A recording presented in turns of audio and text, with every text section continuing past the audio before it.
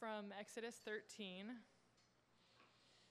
the Lord said to Moses, "Consecrate to me all the firstborn. Whatever is the first to open the womb among the people of Israel, both of man and of beast, is mine." Then Moses said to the people, "Remember this day in which you came out from Egypt, out of the house of slavery, for by a strong hand the Lord brought you out from this place. No leavened bread shall be eaten. Today, in the month of Abib, you are going out. And when the Lord brings you into the land of the Canaanites, the Hittites, the Amorites, the Hivites, and the Jebusites, which he swore to your fathers to give you, a land flowing with milk and honey, you shall keep this service in this month. 7 days you shall eat unleavened bread, and on the seventh day there shall be a feast to the Lord. Unleavened bread shall be eaten for 7 days. No leavened bread shall be seen with you, and no leaven shall be seen with you in all your territory. You shall tell your son on that day, 'It is because of what the Lord did for me when I came out of Egypt.' And it shall be to you as a sign on your hand and as a memorial between your eyes, that the law of the Lord may be in your mouth. For with a strong hand the Lord has brought you out of Egypt.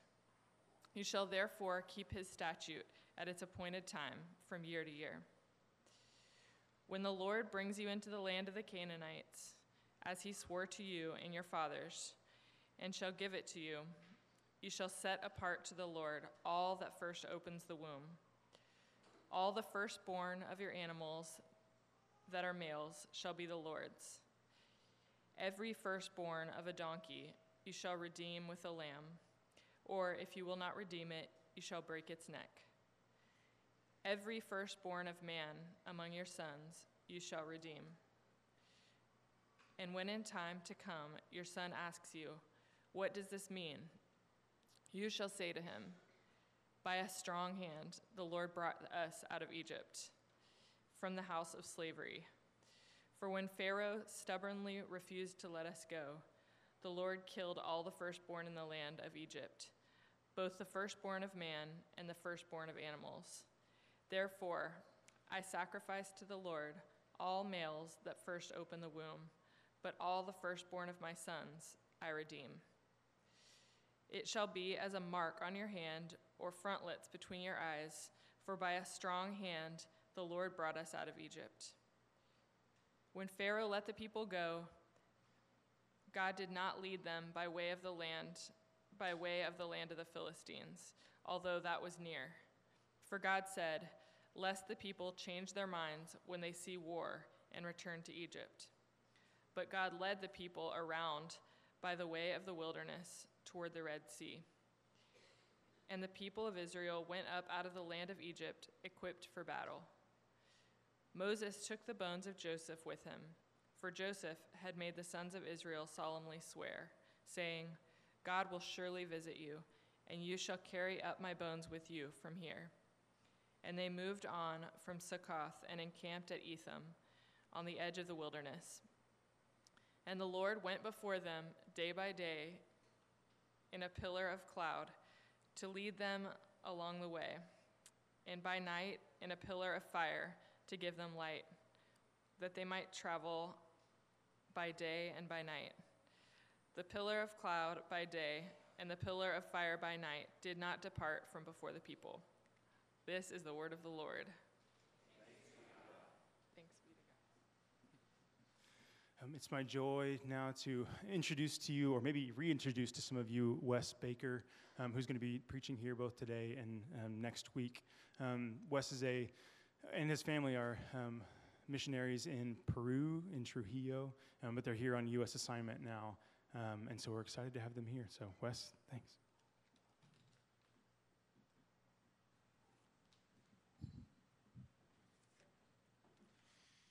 It is great to be with you this morning. I see a lot of faces that I've known for a long time. Some of the names I don't remember as well. Help me out with the names, please.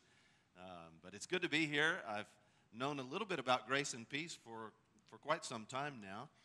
And when I got back on home assignment, I called Josh, who served with us in Peru for a few years. I said, Josh, can you connect me with those folks from Grace and Peace? He said, sure, I've got you down to preach these 2 Sundays. So I said, great, that sounds fantastic. My wife and kids didn't come today. My wife has a baby shower to go to in Floresville, Texas at 2 p.m., and so there wasn't enough time to get from here down there by then, but she'll be here with me next week.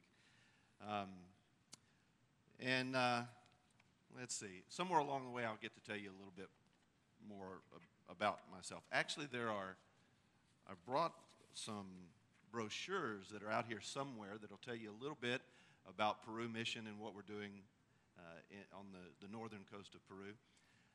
Anyway, good to be here with you this morning.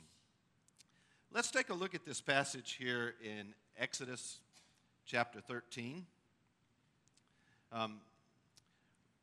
Most of our kids, we have 7 kids, mainly my wife's fault. Most of them are out of the nest now. We have 2 that are left. Some are in college and are grown and out of college, but 2 are still at home with us. But anyway, when all of our kids were small, one of the mantras that you could frequently hear in our home was the word prudence. Whenever we would see our kids and they were about to break something, or maybe had just broken something, or maybe they were just about to hurt one of their siblings or something like that, I would have them give me a definition of the word prudence. And, it got somewhat comical because they, maybe a little bitty tyke would stand up and say, prudence is the ability to look into the future, imagining the likely outcome of a proposed course of action and then acting in such a way as to achieve an optimal future result. What that means is prudence is the ability to think about, okay, if I punch this button, or if I put these firecrackers in my brother's pants, or if I do something like that, here's what might happen as a result of it. And so you can imagine that with small kids, with a bunch of small kids, we'll have plenty of opportunities to talk to them about the virtue of prudence and about the importance of looking into the future and thinking forward and asking, okay, if I do this, what's going to happen? Now, as human beings, out of all of God's creatures, we're really the only ones that have any significant ability to think to the future, to think about the future, to have a purpose for the future, or to have goals for the future, or to delay gratification because of some future goal that we're hoping for or looking for. So as humans, that's part of what it means to be made in the image of God. God has a purpose for the future, and as creatures made in His image, we are also able to think about the future, plan for the future, imagine ourselves in the future, and work towards some aspect of what we hope to see in the future. Now, this text may not be immediately obvious at first, but we'll get to this. This text has something to say to us about that. But let me start with a question.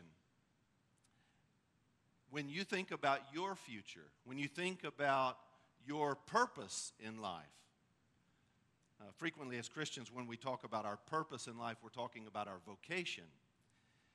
But a lot of times what we don't do when we talk about vocation is actually integrate that into God's purpose for the world. When we talk about our vocation, we think about what God's purpose is for us, and maybe it's to be a cobbler, or maybe it's to be a carpenter, or maybe it's to be an artist or a musician or whatever. But what we often don't do is to integrate that into God's purpose, His overall purpose for the world, or the future that God is envisioning for the world that He has made. And what I'm going to suggest as we go along here this morning is that for us to think adequately about the future, for us to have goals that make sense for the long term, For us to understand what our vocation is, we have to understand something about the future that God has planned for His people and the future that He has planned for His world, so that we can then integrate our plans and our purpose and our vocation into, have it woven together with God's purpose. That's where we find our true purpose, when we're able to weave it together with and integrate it, or see how it integrates into God's purpose. Now, again, let me ask you this question.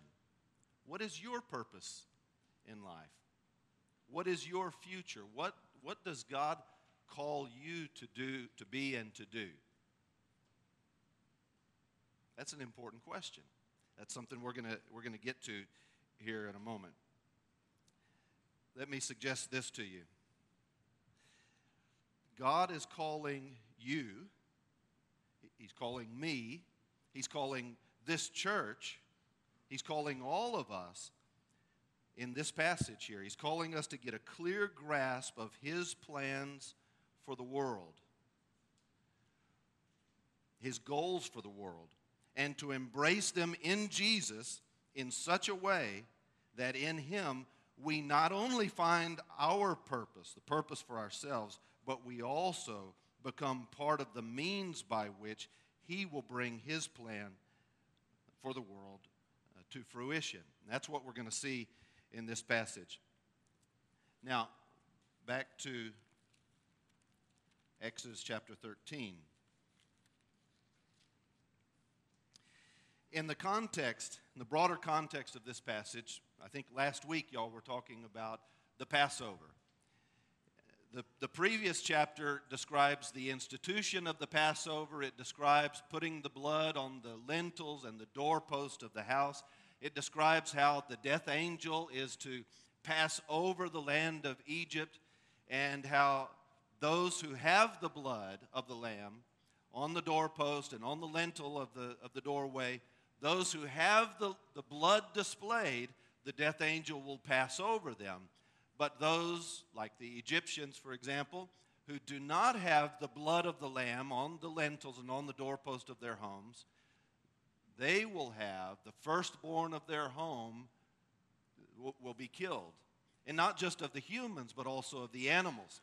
And then this ritual, this activity that Israel first took part in on the night in which the Lord delivered them from Egypt, that ritual became something very important for Israel throughout all of the rest of their history. And so the last chapter describes the institution of that and the context for that.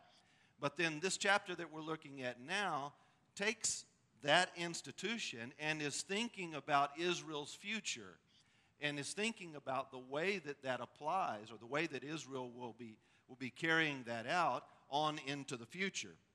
Now, interestingly, or let me say it this way first.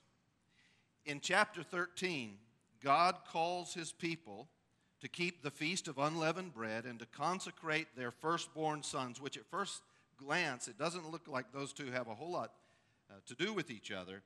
But He calls them to do this and to participate in this as a way of remembering with gratitude what He has done for them in the past, but also, and even more, as a way, as a means of hastening the glorious future that He has in store for His people, the glorious fulfillment of the plan that He has for His people and His world, by enabling us to participate together with Him in that. In the broader context of this passage, the word to remember, some form of the verb to remember, or the noun form of would be memorial. That word occurs at a number of points throughout our context here. And to fully appreciate what's going on here, we have to get a sense of what it meant for Israel in the context of their worship and in the context of the covenant. What did it mean for Israel to remember something, or to make a memorial, or to participate in memorializing something? here we find in chapter 12, verse 14, there we read, "This day shall be for you a memorial day, and you shall keep it as a feast to the Lord throughout your generations." There's that word, zakar, in Hebrew, that word for memorial. It occurs at a number of other points where God tells them to remember. He tells them that as they talk about it with their children, they will be remembering it with their children. They'll be making a memorial. And then at the very beginning of our passage, almost the beginning, verse 3 in chapter 13, then Moses said to the people, "Remember this day in which you came out of Egypt." So anyway, this word to remember, or some form of that verb to remember, occurs at a number of points, and it's a key theological word. In the context of the covenant, to remember something is not only to think about the past. It's not only to think about what God did in the past, but it's also a means by which we call upon God for Him to remember the promises that He's made to us in the past, and for Him to act again in the future for the salvation of His people. Let me give you a couple of examples of this. Remember what happens after the flood, when Noah comes out of the ark, and then he offers sacrifices, and then we have the rainbow. And what God says to Noah there when he puts the bow in the cloud, He says, "I'm putting the bow in the cloud so that," and I can remember as a kid, I used to always read this as if it said, "so that when you see the cloud in the sky, you will remember the promise that I made to you never to flood the world again." But that's not actually what the text says. God says, "I'm putting my bow in the cloud so that when I cause a cloud to come over the earth, I will look at the rainbow, I will see the rainbow, and I will remember my promise." In other words, the rainbow as a covenant sign or a memorial, the word occurs there as well. The covenant memorial serves to remind God, not just us. It serves to remind God of His promises to us. We have this also, for example, in Numbers chapter 10, in the memorial trumpets. There, that same word occurs again. The memorial trumpets are the trumpets that Israel would use to blast over their whole burnt offerings or their peace offerings. And the point of calling them a memorial trumpet is that when they blast the trumpet calls upon God to look upon His people and to remember them with favor, to remember the promises that He made to them. It's not just the people that are remembering, it's God who's called upon to remember. We have the example of the breastplate of the high priest, who had 12 gems, 12 precious stones on his breastplate. Now I ask you, why would there be 12? Because of the 12 tribes of Israel. And so when he goes into the Holy of Holies and he goes in to make intercession for the people, each of these stones is called a memorial stone. And the purpose is not to remind Israel of something. The primary purpose is that each one of those stones represents one of the tribes of Israel, and it's like a visible prayer whereby when God sees that memorial, He remembers His people, He remembers His promise, and He keeps His promise to His people. We have another example of this in the 12 stones that Israel sets up as a memorial, again that term memorial, in the Jordan River. When they cross the river and go in to take possession of the promised land, they cross the river and they set up 12 memorial stones on the bank of the river, and apparently those memorial stones have as their purpose to remind Israel of what God did for them. Because you remember how they crossed the river, right?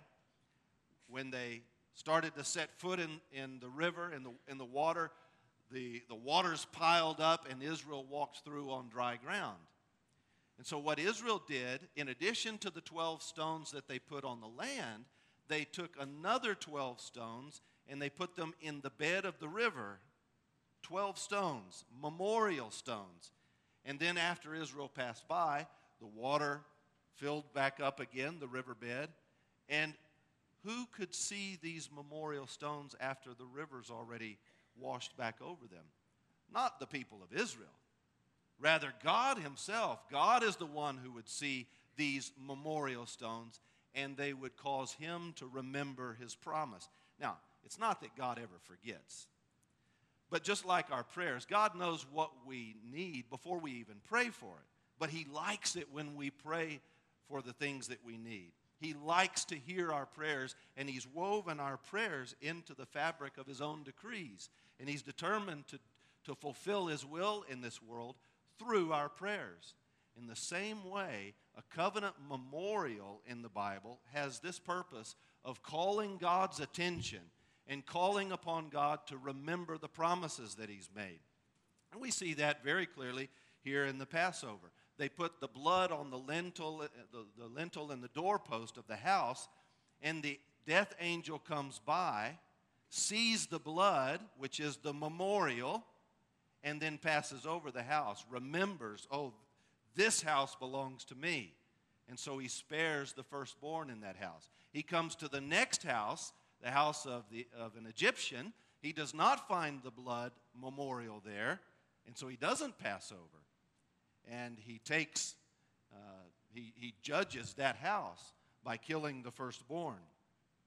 Now, all of that is to say that when we look at this passage in chapter 13, and we read here this discussion about how Israel is supposed to engage in this memorial activity, not just the one time when they left Egypt, but they're to do it every single year. Israel is called upon to engage in this every single year at this time. They're to celebrate the Feast of Unleavened Bread, and included in that is the Passover. So what's the purpose of this memorial? Of course, it is to remind Israel of what God did for them in the past. Hopefully it will stir up gratitude in their hearts, but it's more than just that. The Feast of Unleavened Bread, and particularly the Passover at the center of that, is also a memorial in the sense that it calls upon God to remember his promises, to remember his people, to remember the promises that he made to his people, and to give them the things that he's promised them. And so we see that here in this passage, that when Israel participates in this, it's not just about remembering the past. It's not just about Israel remembering the past or God remembering the past. It's actually about calling upon God to ensure the future that he has promised. And of course, for Israel here, the future that he's promised is the promised land, the land of Canaan. He's promised to give them this land, to take them there and to give them a land that is flowing with milk and honey.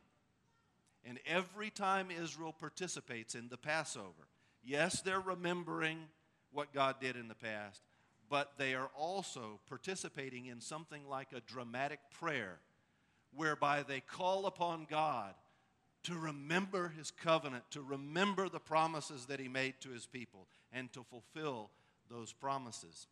Now, that's the first part of this section, or almost the first part. Actually, the chapter is kind of made like a sandwich, where it starts out talking about the firstborn sons in Israel, and then it has the middle section that is dealing with the Feast of Unleavened Bread, and then in the last part, it starts talking about consecrating the firstborn sons again. So when we have the section on the Feast of Unleavened Bread, there we see that God is calling upon them to focus on the future, to remember what that's about, the lack of leaven in the bread. On the one hand, it's partly about separating themselves from the leaven of Egypt, the life of Egypt, the worldview of Egypt, the sin of Egypt, but also this memorial and this unleavened bread is calling upon Israel to remember what's ahead. Sort of like in the temple in Israel, they used wine all of the time, but no one ever got to drink the wine in the temple. No one ever got to drink it. They had to pour out the wine. In the same way, part of the sacrifices that they offered involved bread, but virtually all of those sacrifices had to be unleavened bread. In other words, you couldn't drink the good stuff, the wine, and you couldn't eat the best bread. All of that is something we look forward to in the future. And of course, in the new covenant, today we get the wine and we get the bread. And we don't have to, I don't know if y'all have unleavened bread or not. That's a big debate in the history of the church. I would suggest to you that we should have leavened bread, because now we're in the new covenant. We get to have the better bread in the new covenant. Anyway, all of this is about looking forward to the future, looking forward to what God has in store for his people in the future. Not just remembering the past with gratitude, but looking forward to the future as well. When it talks about the consecration of the firstborn sons here, this also is about looking forward to the future. Why did they consecrate each one of the firstborn sons? It wasn't the firstborn sons of the men, the first son engendered by a man. Rather, it's every son, the firstborn son, that opens the womb. In other words, the son of, or the seed of the woman is the one that is to be consecrated. A man could have a couple of other wives and other children with those other wives, but when the, let's say in this case, the third wife, hopefully they didn't have three, but let's say second wife, better. When the second wife has her firstborn son, that firstborn son has to be consecrated to God. The firstborn of all of the animals, if it's a clean animal, a sacrificial animal, it has to be sacrificed. But if it's the firstborn son of their wife, then that son has to be redeemed, and it's replaced by an animal offering. But the son himself is consecrated to God. Now, what's the meaning of this idea of consecrating the firstborn son? Part of what's going on here is the promise way back in Genesis 3:15 about how the seed of the woman would crush the head of the serpent. So when we read here about consecrating the firstborn son, this is about Israel throughout all of her history, about Israel looking forward to not just seeing the next firstborn son in their families. It's about looking forward to the seed of the woman, the firstborn son who's still to come. In other words, again, it's about looking to the future. We can see another aspect of this towards the end of the passage when we're told there that they take up the bones of Joseph. Joseph died in Egypt. Joseph didn't get to participate in the Exodus alive. He didn't get to walk out with them, but he made them promise before he died that they would not leave his bones in Egypt, but they would take his bones back to Canaan with them. The picture there is Joseph expects, Joseph hopes for, Joseph looks forward to the resurrection of the dead. And he wants his bones to be raised from the dead together with all of his family back in the land of Canaan and not down in Egypt. So again, the bread looks toward the future. The consecration of the sons looks forward to the future. Here, taking up the bones of Joseph and taking them back to the promised land looks forward to the resurrection, forward to what God has in store in the future for his people. We could even say here at the very end, when we see that God's people are being led by the pillar of cloud by day and fire by night, when we see that, we see God himself is leading his people towards something. God is giving his people reason for hope, reason for expectation. He's calling on his people not just to remember the past, what he did for them in bringing them up out of Egypt, but also to look forward to what he has in store for them in the land of Canaan, the land flowing with milk and honey, the land where they will enjoy, if they're faithful, they'll enjoy every imaginable blessing. So what we see in all of this is when they participate in these things, God is calling his people to not just remember the past with gratitude, but also to look forward to the future with great hope and great expectation. And he's calling upon his people to integrate their hopes and dreams and their purposes for the future into God's plans and purposes for his people and for his world. So when you think about your own life, I asked you earlier, what is your purpose in life? What is your vocation? Perhaps you're saying, but Pastor, my purpose is to survive. I understand if that's what you're thinking. But what I want to suggest to you is that you can't really understand your purpose in life, your calling in life, unless and until you're able to see how that purpose is actually woven into the purpose of God for his people and the purpose of God for his world. Until you see how your vocation fits into that overall plan that God has. Until you're able to look into the future and think about what God is doing and then integrating your life into that, then you'll probably look a little bit like the first generation of Israelites that spent 40 years in the desert wandering around in circles.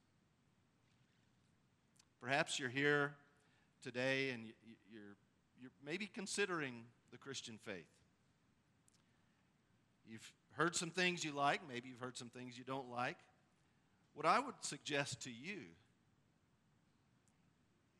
is that you can't find your purpose in life. You can't find true fulfillment and joy and true happiness in life until you learn how to find your purpose woven into the fabric of Jesus' purpose for you, for your family, for this church, for this city of Austin, and for the world. That's the only way to find our true purpose, is to find it in Jesus.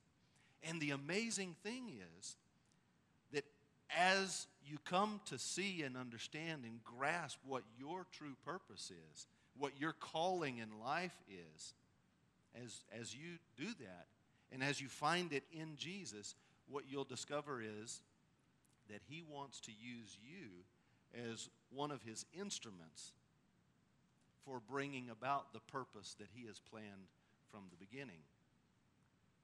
God could transform and renew and restore the world all by himself. He could just snap his fingers. He could just call a legion of angels to go do it. He could do it in all kinds of different ways, but he's determined to use you. He's got something very specific that he wants you to do. He's got something very specific that he wants this church to do in the city of Austin. He wants to use you as his instrument. As you seek out your purpose, he wants to use that to accomplish his purpose here in this city and in this world. Now think about what that actually, think about the significance of that. What if all of us, I mean, surely we know people who just can't seem to get it together. We know people who seem to be like the Israelites, chasing their tail and wandering around in circles out in the desert. What would it mean to that person to finally understand and grasp their calling, but their calling as an aspect of God's purpose for this world? Think about what a difference it will make in their life. Perhaps your family, your marriage or your family feels like those Israelites wandering around in circles. As your family is able, as your marriage is able to find its purpose, its calling in connection with God's purpose for the world, that's when you will begin to find true joy, true happiness, true peace. Think about this church. I don't know, I haven't been talking to Josh Eby about anything in particular here at Grace and Peace, but I know that you're without a pastor. I can imagine that that's a little bit bewildering for you. You're wondering, how long are we going to be without a pastor? Are we going to be chasing our tail and going around in circles in the desert of Austin until the Lord sends us a pastor? You don't have to have a pastor here to get on with a great part of what God has called you to do in this city. He's called you to care for those in need. He's called you to proclaim the gospel to everyone that you meet. He's called you to be a fountain of blessing to those around you here in this city. So what would it be like for this church?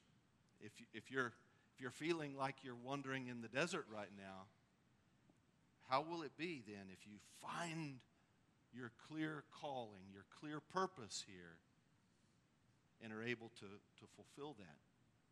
How will the city of Austin be? How will it be if all of the Christians in all of the churches in Austin, if we could get ourselves together and focus and clearly understand what our mission is for the city of Austin, what would happen to this city?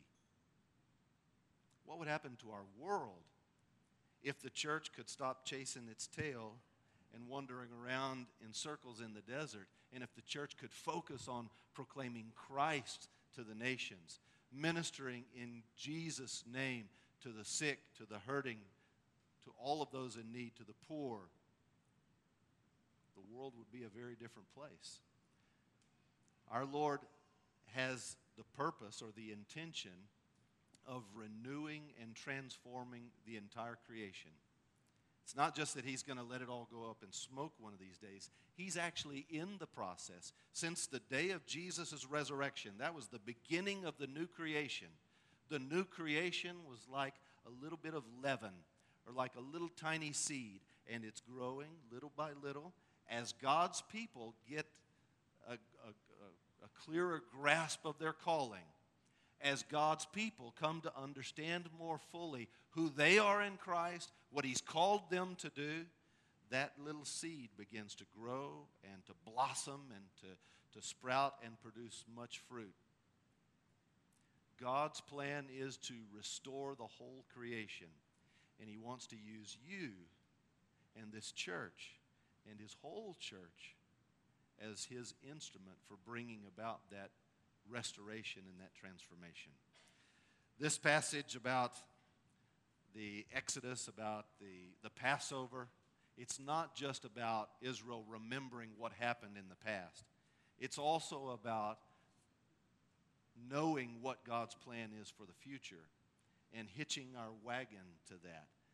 Knowing what God's plan is for the world and becoming a part of God's mission here in this world. Let's pray. Father, we thank you that you who holds the universe in your hand, you who controls all things and who are carrying out your purpose in this world, you've decided to use weak and frail and flawed instruments such as us. We ask, O Lord, that you would stir in our hearts greater faith, greater courage, greater boldness, that we would not just remember what you've done in the past. We would embrace that with gratitude, and that would enliven our hope, but then we would look to the future and integrate ourselves into your plans for this city of Austin and for this world. We ask all of this in Jesus' name. Amen.